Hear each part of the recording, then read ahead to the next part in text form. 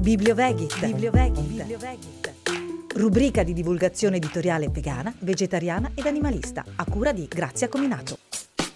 Può un albero sentirsi inutile? Sì che può. Può un albero sentirsi solo? Sì che può. È quello che succede a un albero a Cureggio, un piccolo paese piemontese tra la pianura e la collina novarese.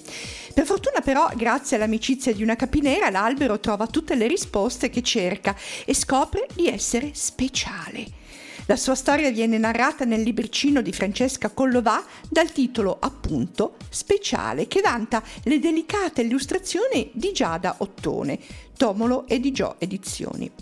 Un libro che, come l'albero di cui parla, è anche lui speciale, perché non è importante quanto sia lungo un libro, è importante il contenuto, e questo è proprio speciale, perché è un prezioso strumento che stimola un interessante laboratorio dal titolo Diversi, Unici, particolarmente indicato per la scuola dell'infanzia e primaria. Cosa potrebbe mai insegnare un albero tanto da prendere come spunto la sua storia per un laboratorio? Ebbene, insegna a leggere tra le righe e capire il senso profondo della sua storia. Aiuta a conoscere meglio se stessi e ad accrescere la propria consapevolezza in un gruppo. Fa riflettere sulla diversità e unicità ed è spunto per trattare il tema della diversità e della diversabilità. Insomma, un libricino che, come un piccolo diamante, racchiude tanta ricchezza. Ricchezza che deriva anche dal fatto di essere stato scritto da una insegnante che utilizza e consiglia il corsivo come scrittura e ha voluto che si utilizzasse anche stampando il libro. E perché questo vezzo, che però vezzo non è? Ce lo facciamo direttamente dire da chi l'ha scritto, Francesca Collovà, insegnante montessoriana. Il segno del bambino nasce lineare, curvo e tondeggiante, proprio come il corsivo. La scrittura corsiva è quindi la più naturale, perché in essa la mano scorre sul foglio in modo fluido. Pensando al contesto, poi, Maria Montessori vive in un periodo in cui la bella calligrafia rappresenta un obiettivo importantissimo per la scuola. Il bambino doveva imparare a scrivere in modo facilmente leggibile.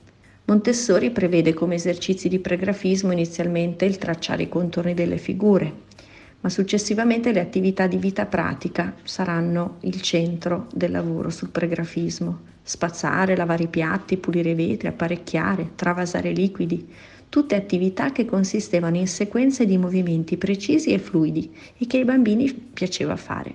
Tutto ciò serve per poter scrivere in corsivo, ossia con un tratto continuo e leggero, piacevole e libero per la mano, come nel disegno o nello scarabocchio.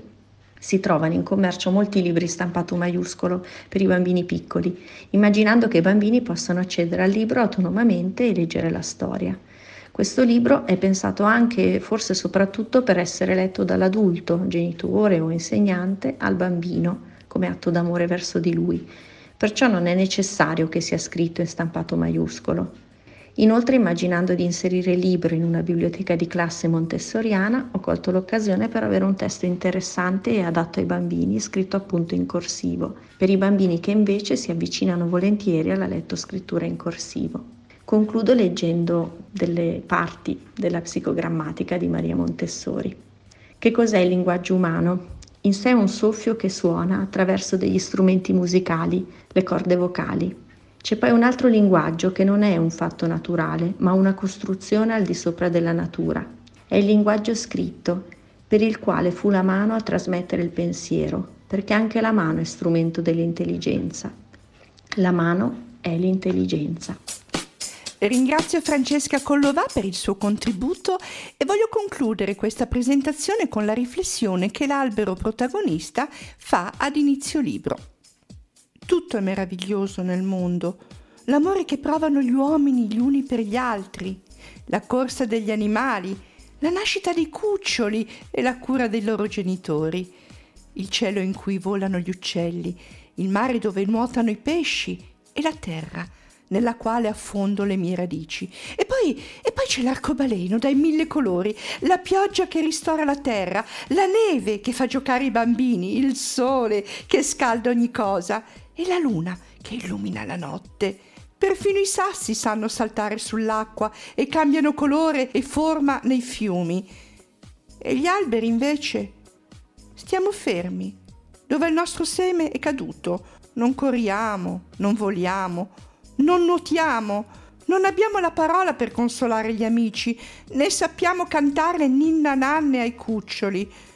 Non sappiamo fare nessuna magia. E sì, sono parole un po' tristi, ma come detto all'inizio, l'albero troverà tutte le risposte che cerca grazie a un'amicizia speciale. Vi ho parlato del libro Speciale di Francesca Collovà con le illustrazioni di Giada Ottone, edizioni Tomolo e Di Gio. Il libro può essere acquistato sul sito www.edigioedizioni.com e sulle principali piattaforme online. È prenotabile anche nelle librerie. Ci sentiamo alla prossima puntata di Bibliovegit. Ciao!